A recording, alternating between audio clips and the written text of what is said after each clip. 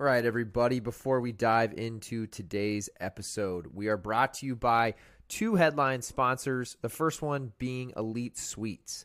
Elite Sweets is redefining the way we think about sweets with their Elite Donuts. The Elite Donut is a better-for-you donut that is packed with 13 grams of protein. They're gluten-free, keto-friendly, and contain only 1 gram of sugar. These have become a staple in our house as we look to have a healthy diet and want products that if we do feel like having that sweet or, having a cheat meal or just a cheat snack, something that's not going to completely ruin our diet. So Elite Sweets have become that. It's a donut. It tastes delicious. It tastes just like those shitty donuts that you're used to growing up, except these ones are high in protein, gluten-free. They're keto-friendly for all you keto dieters out there. And most importantly, in my mind, they only contain 1 gram of sugar. So get yours today at EliteDonut.com or on Amazon. If you use code ShaneWhite30 at checkout, you'll get 30% off your order. And that code works on both Amazon and EliteDonut.com. Again, that code is ShaneWhite30, all one word, and you'll get 30% off your order. Today's episode is also brought to you by Routine. When we sleep, we lose between a pound and a pound and a half of water, mostly just from sweating while you sleep, which is something I did not know before I started working with the guys over at Routine. They've come up with a product that they call Morning Routine. It's a single-serve packet that I take every morning, and it contains half an organic lemon, 1 tablespoon of apple cider vinegar, Himalayan sea salt, all 6 essential electrolytes, and most importantly, no sugar. Most people wake up, they grab that cup of coffee first thing in the morning. What most people don't realize is if you wake up dehydrated, which is easy to do when you wake up from a long night's sleep, your body sweats and expels a lot of vapors while you're sleeping. Instead of grabbing that cup of coffee, try grabbing a Morning Routine packet. Each of these, as I mentioned, is made up of all these great ingredients that helps rehydrate you in the morning, get your metabolism going once again. I just take one of these little single-serve packets, tear one open, throw it into, just a shaker bottle or 20 ounces of water, shake it up, and drink it first thing in the morning. You feel a difference. You really do feel hydrated again. You can tell the difference when you use the product and then go off of it again, the difference you feel first thing in the morning. Routine, trusted ingredients, made convenient. You can go to yourroutine.com and use code ShaneWhite30. Again, ShaneWhite30, same coupon code as the last brand, Elite Sweets. If you use code ShaneWhite30 at checkout on yourroutine.com, you can get 30% off your first order. All right, everybody. I have a great guest coming up next, and I will talk to you in just a second.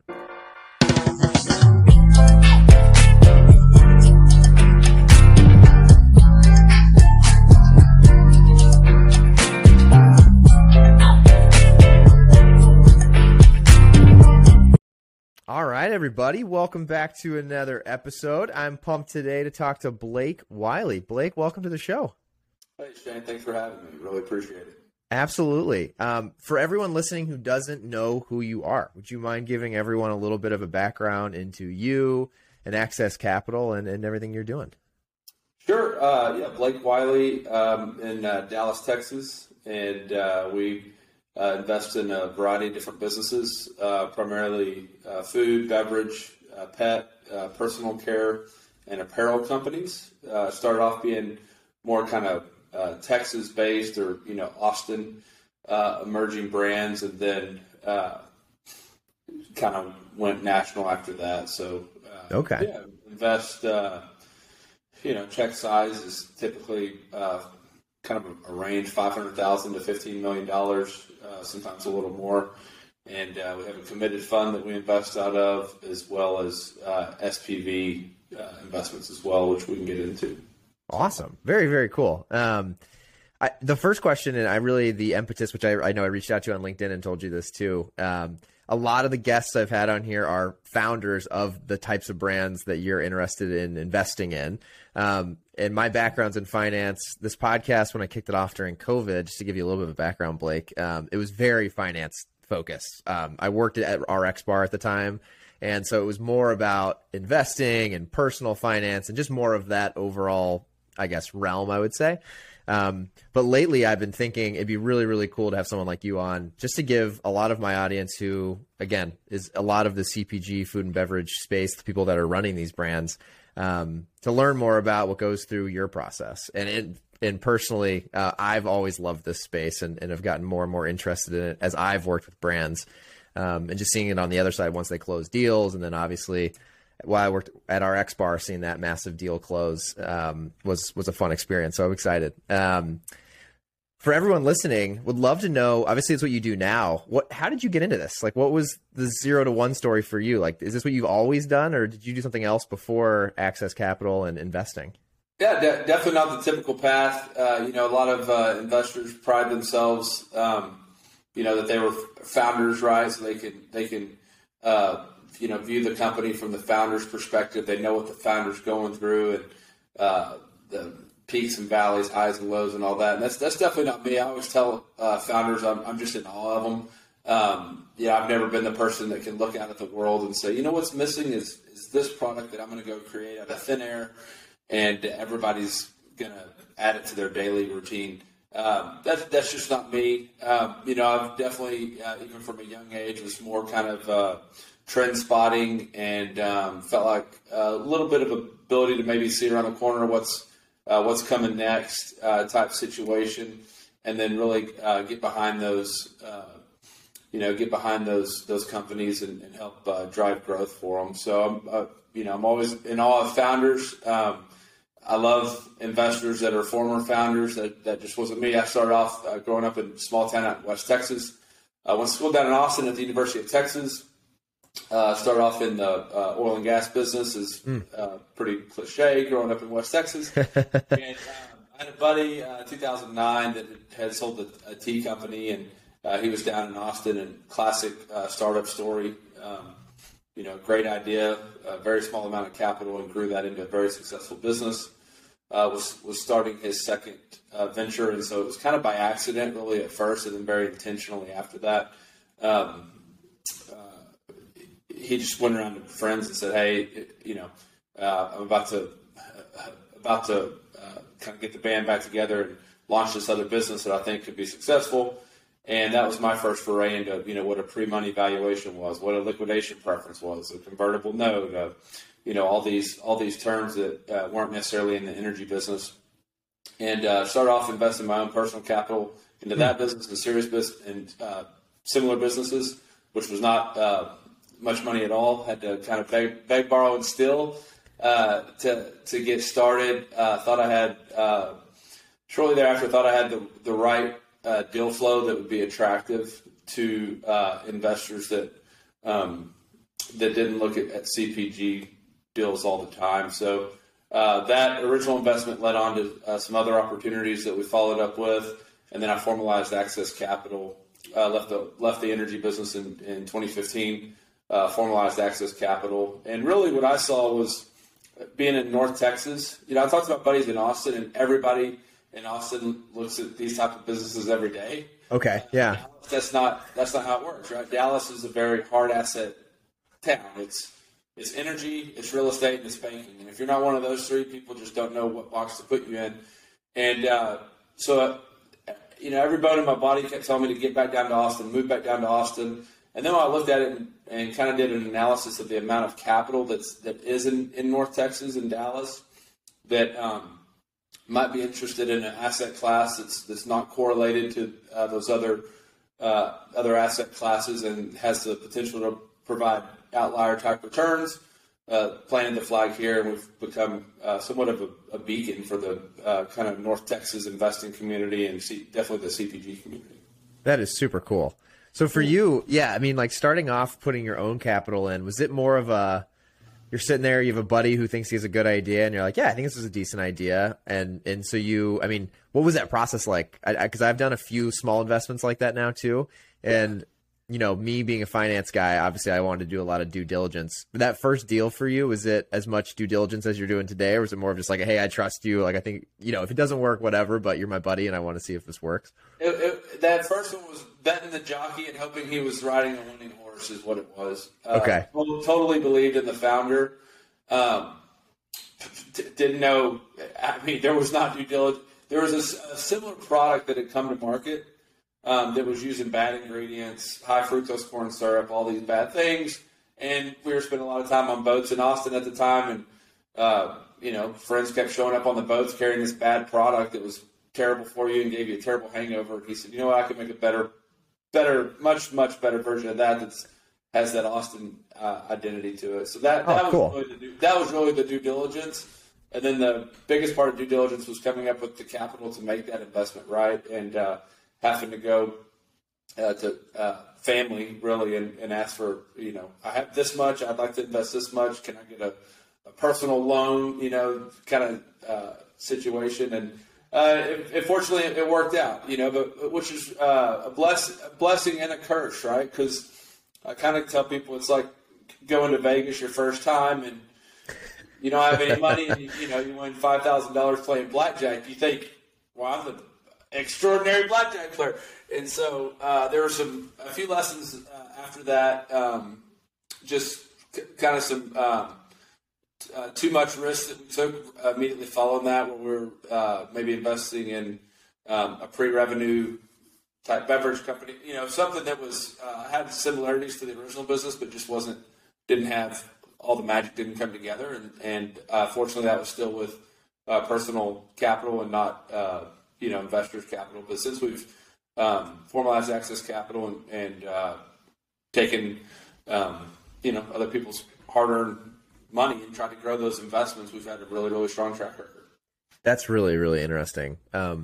Blake, one thing that comes to mind as you're telling that story, that first investment you made, and you said you took out personal loans with family and friends. So was your concept there, because I had never thought about doing it that way, that you're borrowing from them at a low interest rate, and then your hope is that the company sells, you make a lot, and then you pay them back, and then they make their interest, or or do they have part of the equity? Yeah, I was still a young guy, and I think I had a passion and really. Whether it was misplaced or, it ended up being right, but I had a strong belief that this was the best place I could possibly put $1, but I need this many dollars to put in it. And I was a young guy in the energy business, not making a lot of money, and so I would just pay him back with a small amount of interest and pay him back over the next kind of 12 months. So. Wow. Very cool. Yeah. No, it's just really, it's funny. There's like so many ways to fund things, right? So even that example for people who are listening, I get that question sometimes from folks of just like, how do you even get involved? But it's a good example of you just kind of figured it out and you did it. Bank borrow and still, and it was kind of, there's probably not a chapter written in Rich Dad Poor Dad to do it the way that I did it. That's how it happened. So. Right. And so that must have been, like you just said, that was a little taste of what can happen, with this type of industry.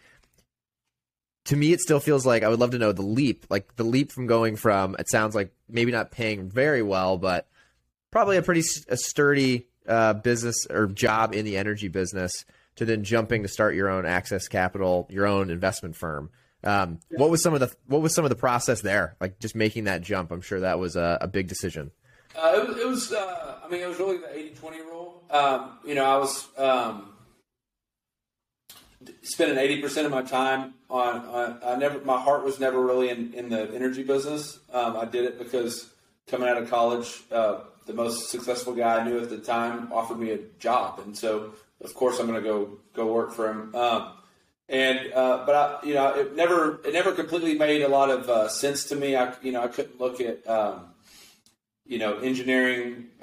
engineering and geology maps and figure out, I knew finance and I knew how to raise capital and those things, but I knew the financial return aspect of it, but not the kind of geology and engineering aspect of it. Sure. It kind of felt like maybe I was living someone else's life or something, and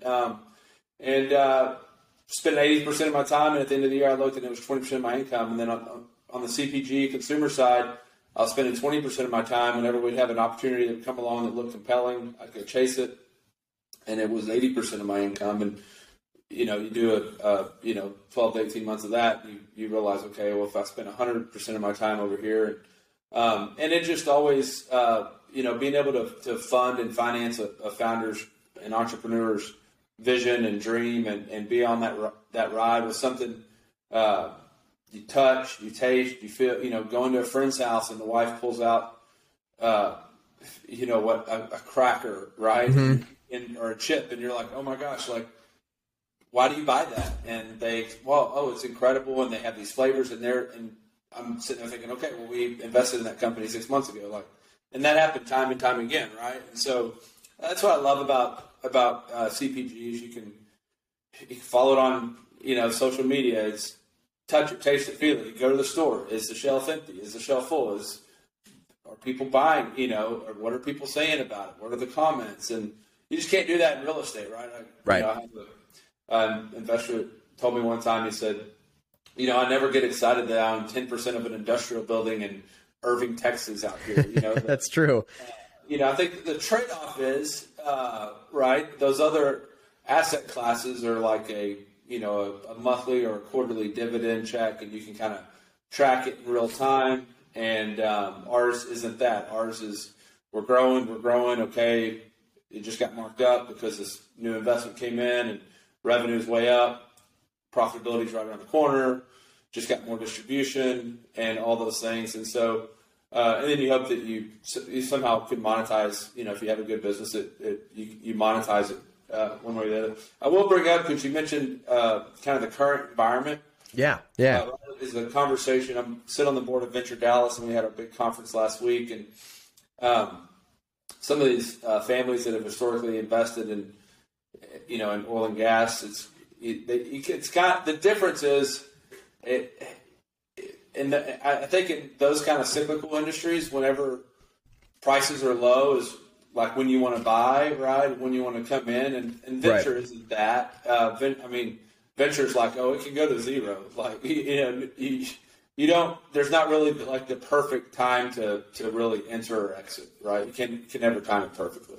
That makes a ton of sense. Yeah. I mean, on that note, it does seem. I would love to get your perspective. You're obviously at the grassroots of it, and then I told you what I do with my agency. We're on I would call it the front lines, where I'm seeing across a variety of brands what sales online are doing and what the trends are.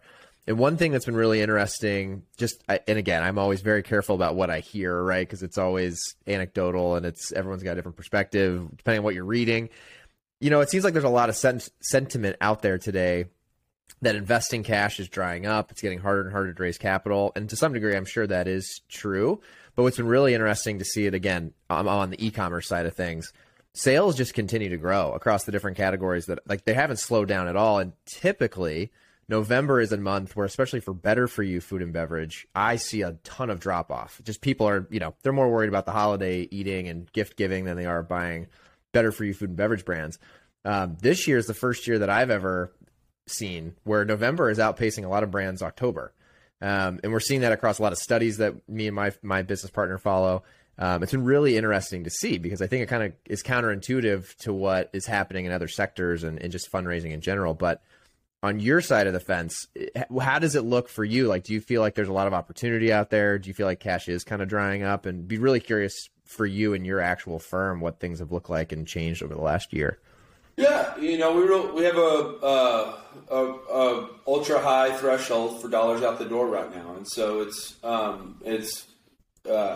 little different. Writing those checks, it's definitely it's kind of like in for a penny, in for a pound. Like it's no longer like, here's all the opportunities in front of us. These are the no. These are the definite yes, and these are the, I could see how that could work. Let's put a smaller check in. There's not really any of that going on. It's really 100% really high conviction. Okay, it's either a hell yeah or hell no kind of thing. Right, yeah. Yeah. Really, profitable businesses or line of sight to profitability. A lot of changes, going on in the industry. It's tough, from iOS update to inflation to labor shortages to transportation costs, and that's what makes CPG different than tech. Right? Tech, I could make something and sell it 1 million times on a phone. We have real products that have to be manufactured, and they have to sit on a truck and get to where they're sold at, and the grocery store has to sell them. But to the trends that you're speaking, we're seeing the similar things. Everybody's keeps waiting for this big recession to hit. We all know, amounts of debts on credit cards are at an all-time high, and so people are continuing to spend, and but that feels like maybe something's coming. But I think with the categories that we're in, if big recession hits, I don't think that people are going to stop drinking less water. What I see that spending is probably, and I look at my own personal budget monthly, our families, is I think people probably are eating out at restaurants less and eating in more, which drives them to the grocery store aisle more, which gets velocity and revenues up for, brands, packaged brands that we're in, right? And so I think we're seeing that. Going into 2023, I wouldn't want to own, a bunch of high-end hospitality. I probably wouldn't want to own a bunch of, restaurant. I think people are going to families will be eating in more, and maybe that drives more trial, And when COVID, March 2020 originally hit, it was hard to drive trial because everybody went to their core, they went straight to the core products that they could trust, they were familiar with and could trust. But I think today, now that we're going into potentially a recession, it's more. I think you'll see a lot more trial. Okay. People aren't running to the grocery store because they need to shelter in place right now. They're going there because they're trying to cut back on spending out at restaurants and things like that. That makes a ton of sense. I could totally see that being the case. And I would think channels across the board, e-commerce, retail, all of those will see a little bit of a bump from that. I could totally see that.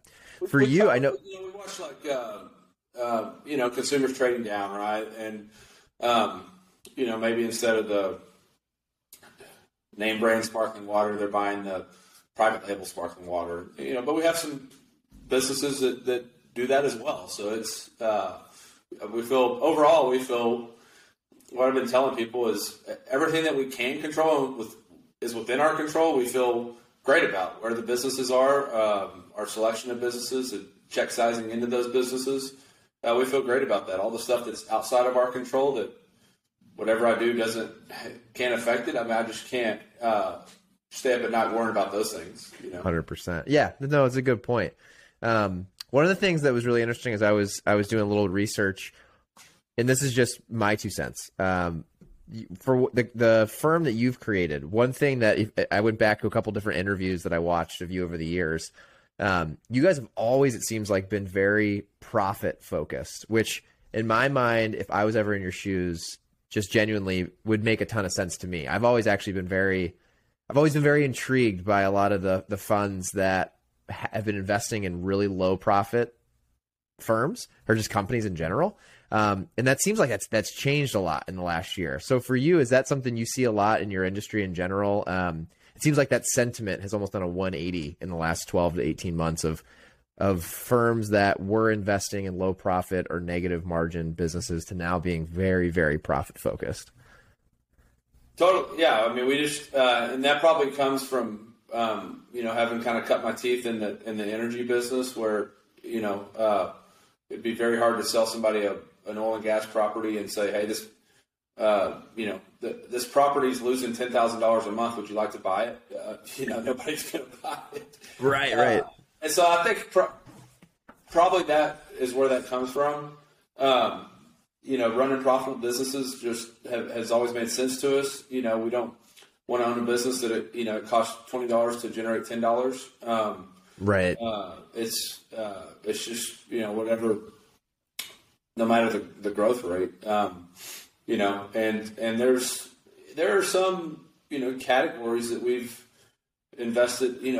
Food delivery is I'll even say people delivery. Delivering anything from one person's door to the next is just expensive. Yeah, right. And so those are businesses that we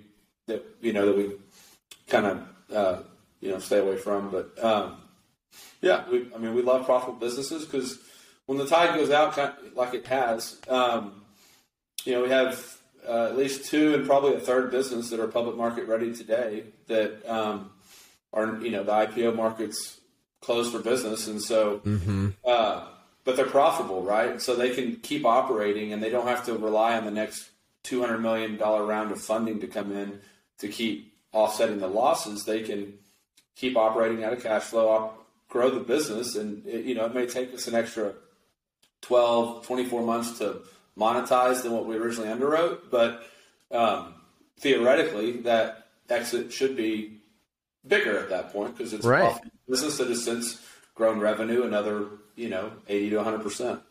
100%. So for you, I mean, that's really, that's interesting to think about because to your point, as the tide goes out, the businesses that right now they're in an environment where they're not making enough money and they need the next round of capital to stay alive. I mean, a lot of those are going to die, right? I mean, just inevitably, unless they change something quickly, because if they can't raise money, they're going to be out of money. Yeah. Very interesting. So for you, I mean, I know you the profitability piece is huge.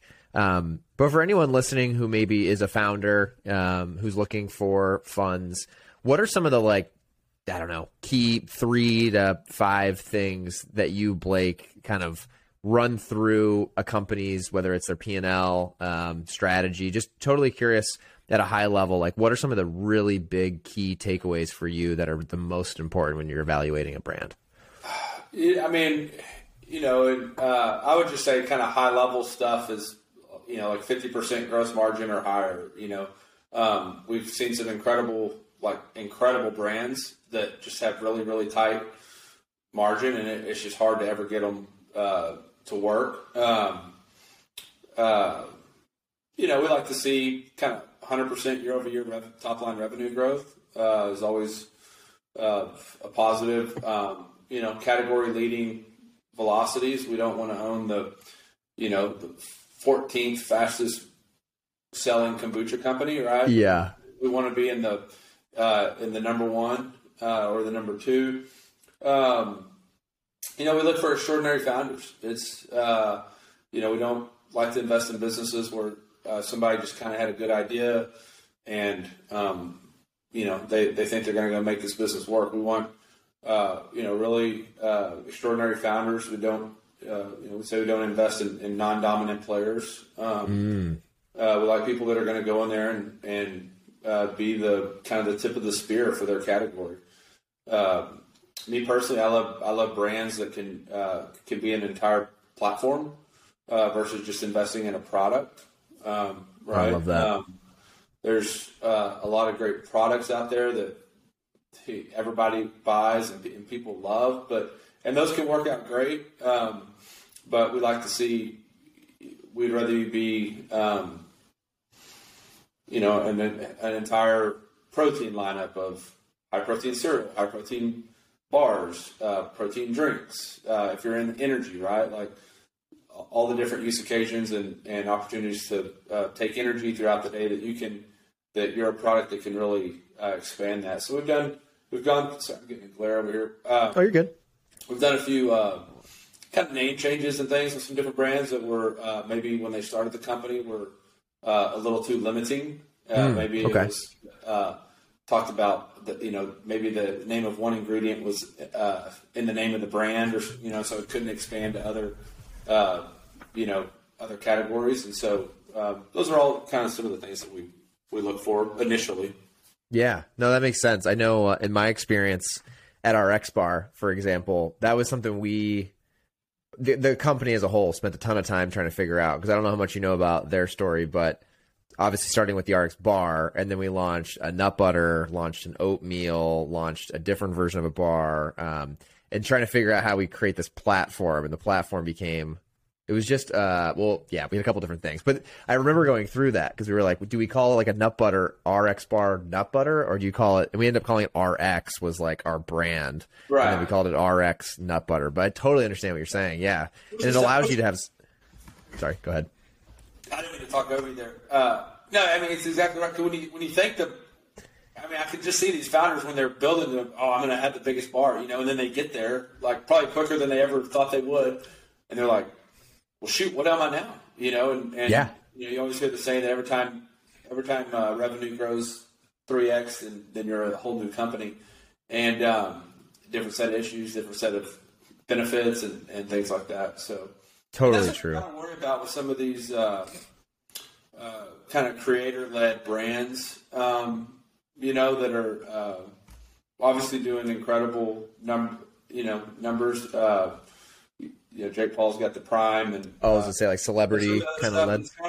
Kind of in that same vein, like when you take him, if somebody comes in and acquires that business, and he goes, like, is he an ingredient, for that brand to succeed, or does he have such, does the following that he's created that has driven all that revenue stay loyal to the brand, or do they run off to the next thing? And that's just one of the things that we're kind of watching on a lot of these kind of social media type led brands.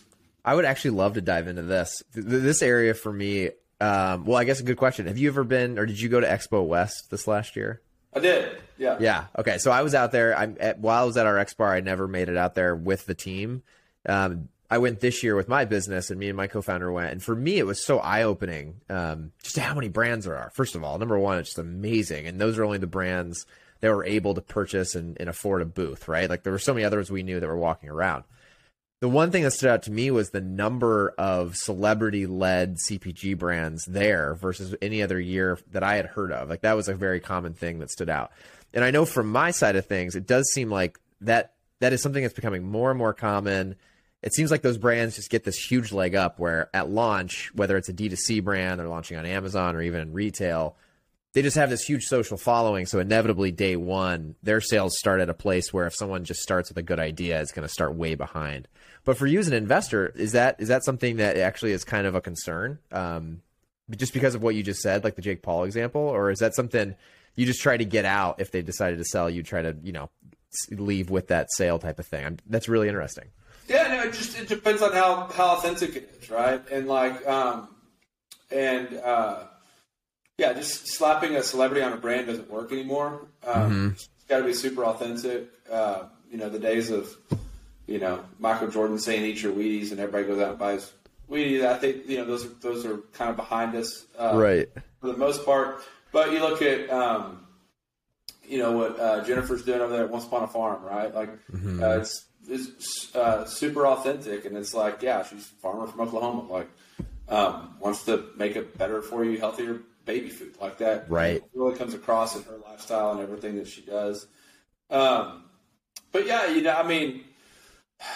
celebrities on a brand are one thing. Celebrities, investing in a brand, or, you see that quite a bit. Their money tends to be a little greener than other just people that just can write a check. And so they get some benefit there. But some of it's funny. We've been in brands alongside Leonardo DiCaprio, and they're like, okay, well, what are you going to do? He's like, well, I'm not going to do anything. Well, can we mention you in the press release? No, don't mention me in the press release. It's like, why did you give us money? Oh, really? So there are some that just don't even want to. They don't want to be attached to it at all. Don't attach money. It's like interesting. Which to me is like, so maybe you really do genuinely believe in this company that it's the best financial return profile that you could find, or is it? It must be like they think the financial return's there, but they genuinely don't, like their agenda outside of this investment doesn't align with what the brand's doing or something. That does seem weird, because you'd think the more they talk about it and promote it, it's going to just benefit them down the road. So that's funny. And he's probably kind of unique. It's probably not a fair assessment across the board, but sure. I've seen that, and it's kind of bizarre to me. But yeah, no, that does seem very strange. Well, really interesting. So when you think about the brands that are tied to celebrities or social media influencers, is it a more attractive opportunity to you? Because I've talked to brands and worked with a few brands that are in both these categories. Would you prefer it where the celebrity is invested and maybe talks about it, but isn't really involved in the day-to-day? Or do you like the ones that are, because there are some that are very heavily involved in the actual day-to-day of the brand, and they don't necessarily have the background in it, but they want to be a part of it? I think it's too early to tell. I think it's, obviously, you immediately think of, Aviation Gen and Casamigos, and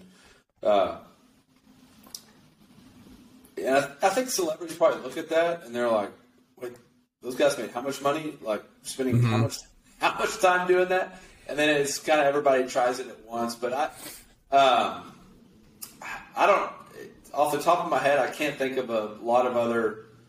Well,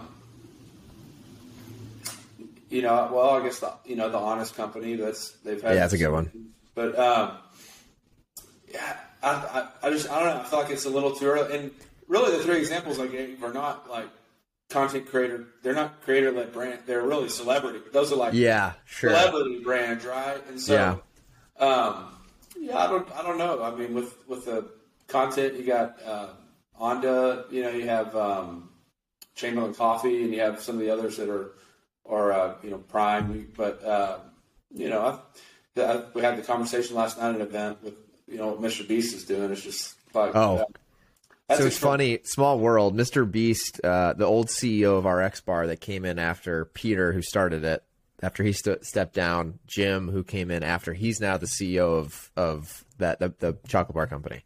So that's a good one. I know the other one that an old RX, my old boss, actually, our CFO, is now the CFO at Zoa, which that one with The Rock is really interesting, right? Because he's so involved, and he posts about it constantly, which I always I use them as a shining example of what can happen if you actually get a celebrity that loves the product they're actually talking about. It probably helps that his face is all over it, but at the end of the day, he genuinely loves that, and he posts about it every day. And every time he posts about it, they sell out. I mean, it's a great business model. It works really well.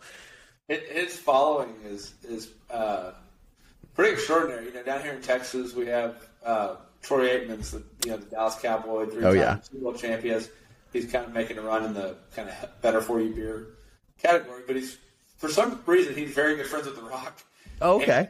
And, I guess The Rock's a former football player, but The Rock's he'll post about Troy's beer, and when did he do? We see this total lift in the brand, and you're like, oh wow, man, The Rock's got this. He's got the golden touch. So. He does. His following is insane. I can't remember how many he has. He has some ridiculous number of followers. That's cool though. I didn't even know Troy Aikman was into Better For You beer. That's cool. Yeah, we're generally pessimistic about craft beer. Okay. Was one of the first kind of categories to go ultra craft and ultra almost down to which neighborhood you live in. Yeah, super craft.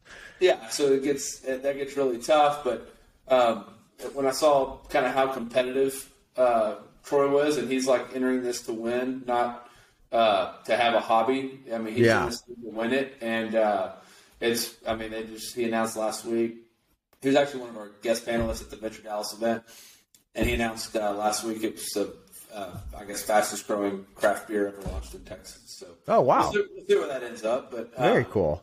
Yeah, it's he's another one I guess that comes to mind. The only other one, and I work with these guys and love these guys. They're it's been a passion of mine. But in the CrossFit space, RX Bar obviously did a really good job of building a business on the back of that CrossFit community. I work with, and I've had them on the podcast before, Podium, which is a supplement company that was started by Matt Frazier and the Buttery Bros, which are they're probably three of the most well-known faces in that space. But they're the same way. Their following is not The Rock, but it's still pretty big. I think cumulatively have a few million followers. And so whenever they make videos or post anything, they're always using the supplements, and it's such an extension of their daily routine, right? I've always thought beer is alcohol is tough because unless you're drinking every day, it's hard to always post about it. But things like protein and pre-workout for guys that work out like they do constantly, it's so organic and part of what they're doing anyway. It's they'd either have a brand deal or they started their own brand, which is really interesting to me. Yeah. And I think we'll see a situation where instead of just grow, cross our fingers. We hope that we can IPO or a strategic buys us or, kind of greater full theory, right? Yeah. It's I think we will see a situation with especially some of these lifestyle type brands that, you know what, now they're doing $200 million a year revenue. They're profitable businesses, and they're just going to distribute $30 million a year to investors, Oh, yeah. They're going to get paid, and that's how everybody's going to make a return on their investment. I think that, we'll start to see that. Is that something I've never really thought through that. Is that something that is happening today very much? I feel in the world that I live in, I would tell you 9 out of 10 brands that I talk to, I mean, inevitably their goal is to build it like our X Bar did and sell it, right? They want to like have a huge exit. That's really interesting though. If you had a really profitable base and you're able to raise capital and have an investor base that just gets paid yearly or quarterly or whatever it is on a very profitable business, that to me seems like a really interesting opportunity. We're in one of those supplement business that we get a quarterly. We do actually get a quarterly distribution check, and it's amazing. And Wow. they're highly profitable business, 72% gross margin, and they distribute, and when they distribute to all the investors, then the founders get their distribution and for their ownership, and you grow the business that way. And that's kind of, I don't know if you know Human Co, Jason Cart down in Austin. Oh yeah. It's kind of what he's building with Human Co is kind of a platform for founders that may not want to sell their business after 5 years, or they may want to run a profitable business for years and years and years, and that's kind of what his part of his thesis is. So. Got it. Okay, that's really, really interesting. Is that which one to you is more appetizing, given your firm and everything? Is there one or the other that is more of a strategic play for you? Long-term capital partners. We don't have institutional capital that really pegs us in a 5 to 7 year window, and so we really have if we have a business that's growing 30-40% a year and it's year 11, we love that. We do want to see returns at some point, and so whether they decide to lump sum, exit, monetize that, or start making distributions, we're happy either way. Got it. Very, very cool. We're fine being long-term partners. Yeah. Okay, that makes sense. To back up a little bit, just about your firm specifically, one question I've always been interested in learning more about. So you talked about your very first investment, where that was some of your capital plus you got family and friends that commit. When you started Access Capital, how does that process work for folks who have just never learned about this side of the industry? So did you at that point, like you started a firm and then you go out and you try to raise money from a variety of people to start a fund, and then you're ultimately responsible for doing the due diligence and passing along, like, hey, this is the opportunity we want to use your cumulative funds to then invest in a brand? Is that generally how that works? Generally, yes. Two different ways. I had to start off risking my own capital because I had to build a track record that I knew what the heck to look for and what was a good opportunity versus not a good opportunity. Sure. And I think just in North Texas, I won't even say Texas, I'll say North Texas. Generally, I feel like when people hear the word venture, because we're really early stage growth capital, we're not like true like angel, seed, pre-revenue, pre-product type investors. Right. But I think, if you live in Austin and you hear the word venture, you think opportunity. And if you live in Dallas and you hear the word venture, you just think risk. Like, okay, it's gambling money, I'm probably going to lose it. So that was a hurdle that we had to overcome, right? So early on, I talked to some family offices and some of our backers, and they said, well, when we write a check, we really like to know exactly what we're buying. We want to know we're buying company XYZ. So why don't you go find company XYZ? And we'll, you negotiate, decide what you think the investment should look like, and you come to us, and we'll tell you whether we're interested in backing that investment or not. Okay. So and then you do enough of those, and you have a track record. You have some exits and put some points on the board and make some distributions, and then they start going, you know what? You're the pro. Like, we don't want to make decisions. Can we just allocate capital to you? And then you draw that capital whenever you see a good opportunity.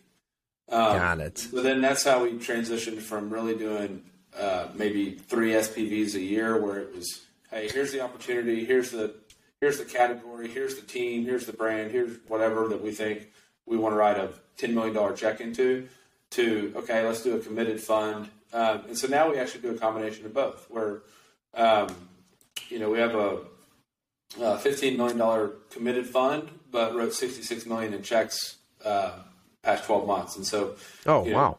Can't write $66 million in checks out of $15 million fund. Yeah, that doesn't balance. Yeah.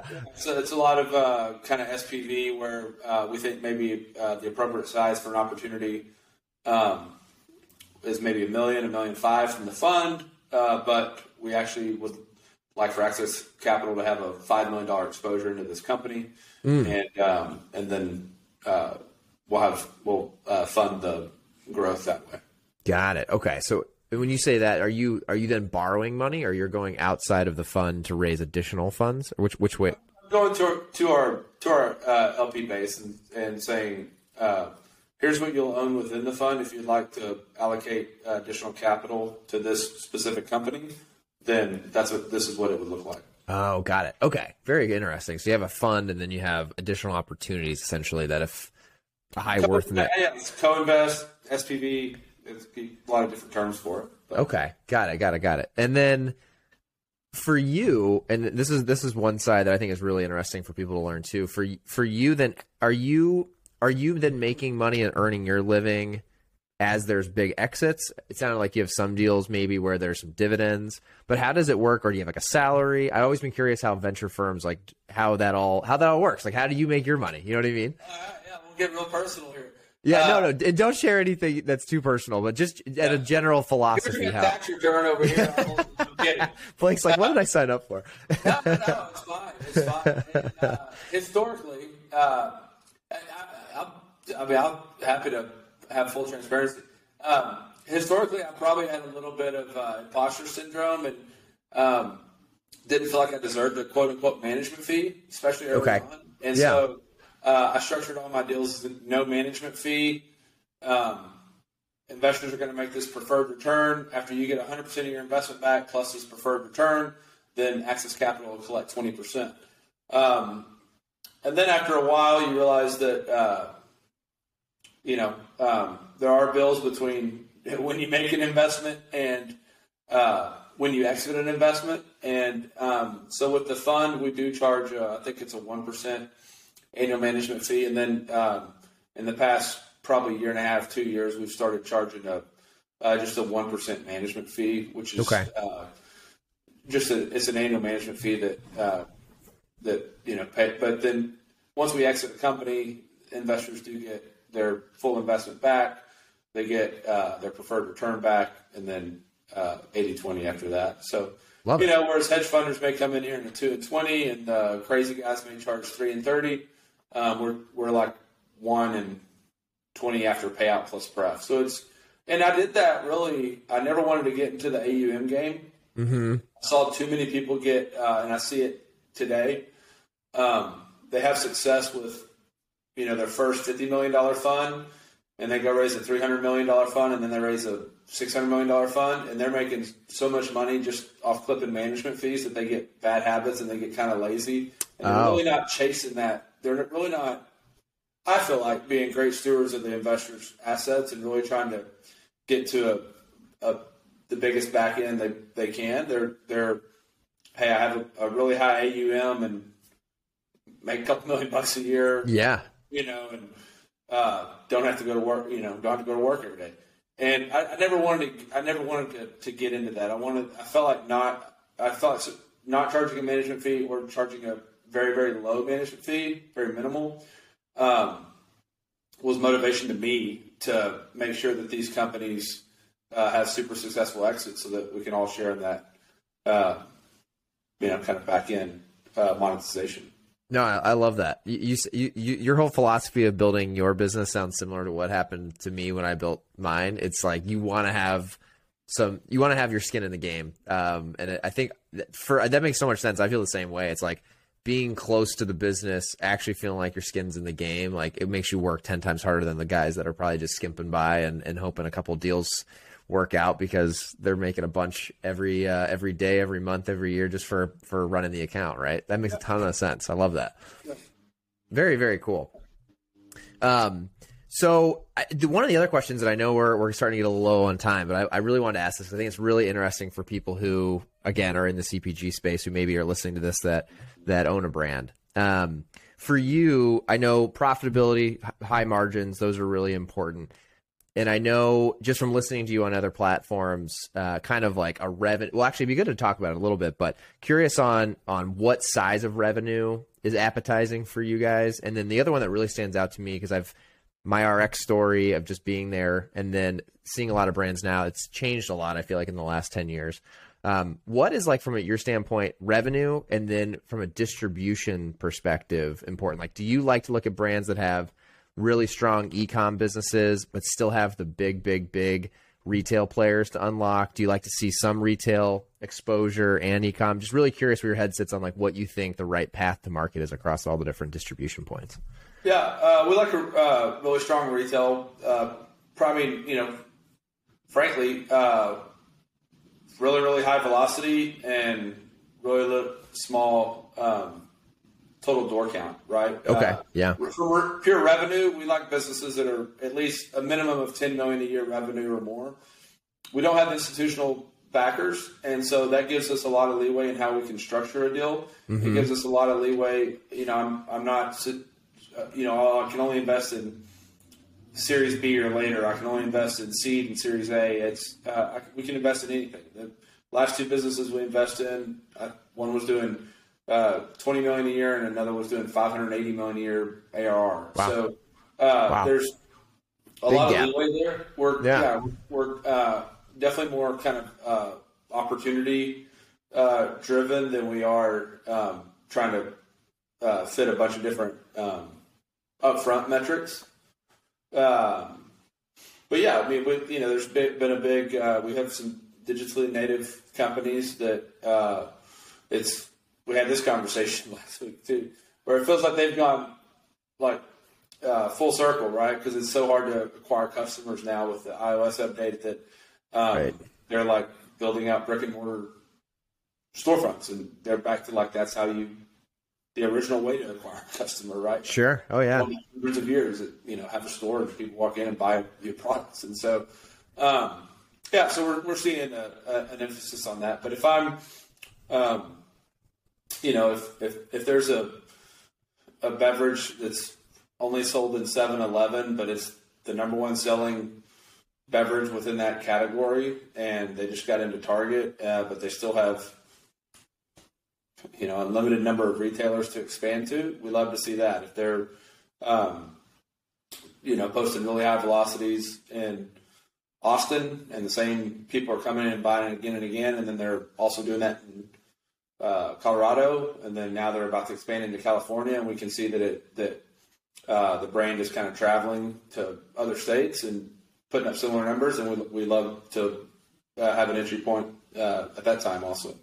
Makes a ton of sense. It reminds me of, I'm sure you know the Super Coffee guys, but their story, I've had Jordan on here a couple times, and they always talked about in the early days how important it was once you got one door, you didn't move on to the next door until you were crushing it at that door, and that meant in-store demos, that meant basically anything and everything to help not just get product on the shelf, but move product off the shelf, and then move on to the next retailer or the next door even in that retailer. Really interesting. That's important. I mean, we love to give high fives whenever you get on shelf, but we love to give you a big bear hug whenever you get it back off the shelf, meaning velocity. And so that's we love that strategy, kind of inch wide, mile deep, and because you learn a lot, and they're not expensive learnings. One of the big red flags to us is when we come in and the company doesn't have much of a track record, and they roll out here's our nationwide platform that we're moving to. It's like, man, that sounds really, really expensive and really, really risky. Definitely. Yeah. Part of my past life, I led like revenue management or like trade spend management at RX. And it was always just so eye-opening to me, especially if you're like at RX's level, we had a big business. So being able to manage ebbs and flows of trade spend that was not expected that came in, or expired product, just issues with product. Like, we were able to take some of those bumps. But for brands that are just smaller, more nimble, especially the ones that I talk to that don't have the margins, when I hear they're going into these massive national retail plays, yeah, I agree with you. It always feels like a big red flag. I'm like, just, you want to be careful. I always say, like, even if your pricing feels right when you're going in, there's so many unexpected things that are going to come back and you're going to be billed for. Guaranteed. I can guarantee you there's going to be a lot that you don't plan for. Very interesting. Yeah. It's a lot better when that issue happens in one market than it is when that small issue just happened in 40 different markets. It's like, right. geez. Right. Okay. Yeah, 100%. Yeah, definitely. So Definitely. Well, awesome. Blake, with the last few minutes here, I have a couple questions I love to ask every guest that comes on the podcast. I think you're gonna have some good ones. I'm excited for. The first one is source of knowledge. So someone who's very dialed into this industry, if you have a podcast, a book, an article, something you've read recently that you'd like to recommend to the audience listening today. Yeah, I mean, I read a lot about the Stoics, right? And so The Obstacle is the Way, Ryan Holiday, great book. I'm for better or worse, I consume a lot of information off Twitter. And, Okay. So it's kind of, but that's been kind of like the last probably 6 months, and so I'm considering doing like a Twitter purge to see if maybe I can't tell if it's like the environment and every news seems bad, right? And so Yeah. I was kind of looking for the boogeyman, but I think I may just delete the app for a little bit and see. Oh, I like that. See if the happiness and joy kind of increases a little bit, or if it's truly all these things going on in the world today continue to hover over us. So That's a good one, because I feel like the same way with I don't read any mainstream news. Like, I don't watch news, I guess is a better way to put it. But I have like just the Google News app, which I know, just knowing Google, I mean, that is so curated. Like, especially if I'm on the For Me, it's all algorithm based. So it's not necessarily like headlines. It's just what it thinks I want to click on. So I need to do the same thing. I need to just put it all away. I think that'd be a healthy thing to do, Blake. We'll both do it. Maybe January, we both just get rid of the social media and Google News. That's great. That's awesome. The second one. So, knowing you run a very successful and very busy firm, what do you use day to day to plan goals and really ultimately get shit done? So are you a pen and paper kind of guy? Do you use some sort of app, calendar? What are like your key tools that you use to manage your life? Love it. Yes. I'm an old school guy. I'm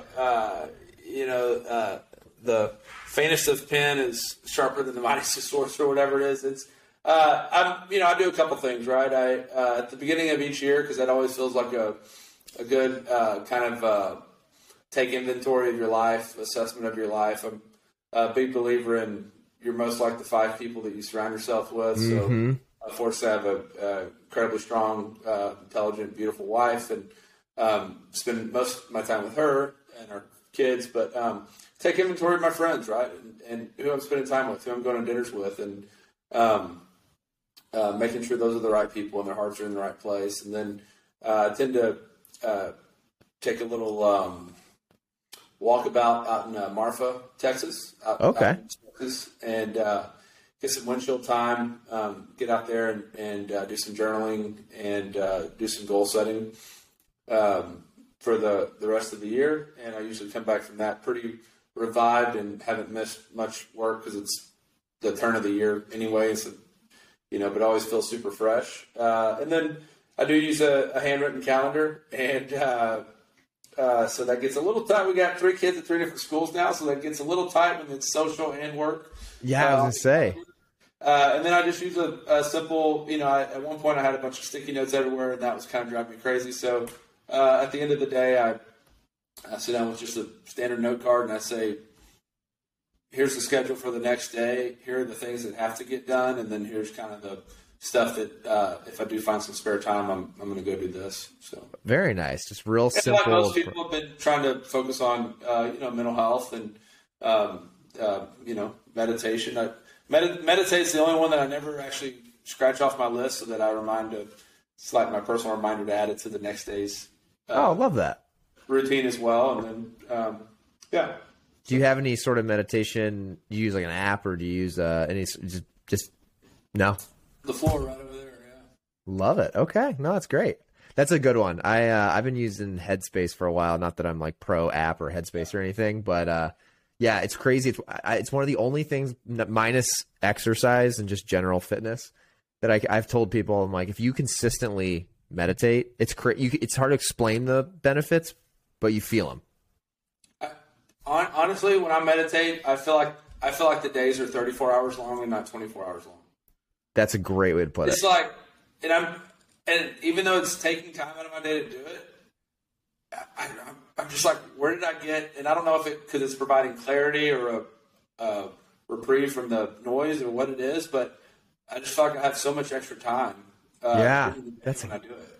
So. That's a fantastic way to describe it. I love that. Blake, very last one here. For anyone who wants to learn more about you, learn more about Access Capital, or I don't know if you want necessarily throw out anything for someone to get a hold of you, but if you wanted to offer that up to you to plug that in. Yeah, LinkedIn's probably the best way. I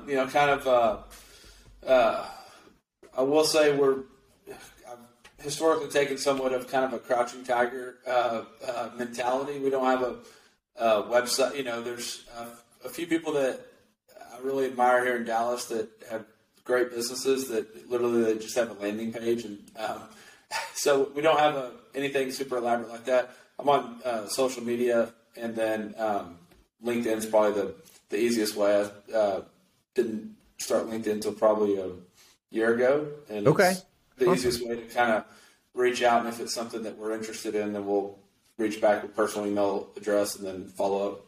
Very cool. Well, Blake, thank you so much. It was a pleasure meeting you and getting to talk to you over the last hour. It was really, really nice to finally make the connection live, and let's definitely stay in touch. This is awesome. Yeah, Shane, I appreciate it, and we'll definitely see you at Expo West. It sounds like definitely. Yeah, I'm gonna have a little.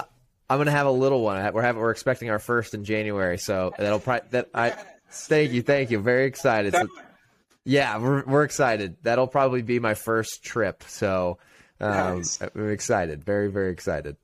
You'll be asleep. You'll be asleep at the hotel by like 8 p.m. 100%.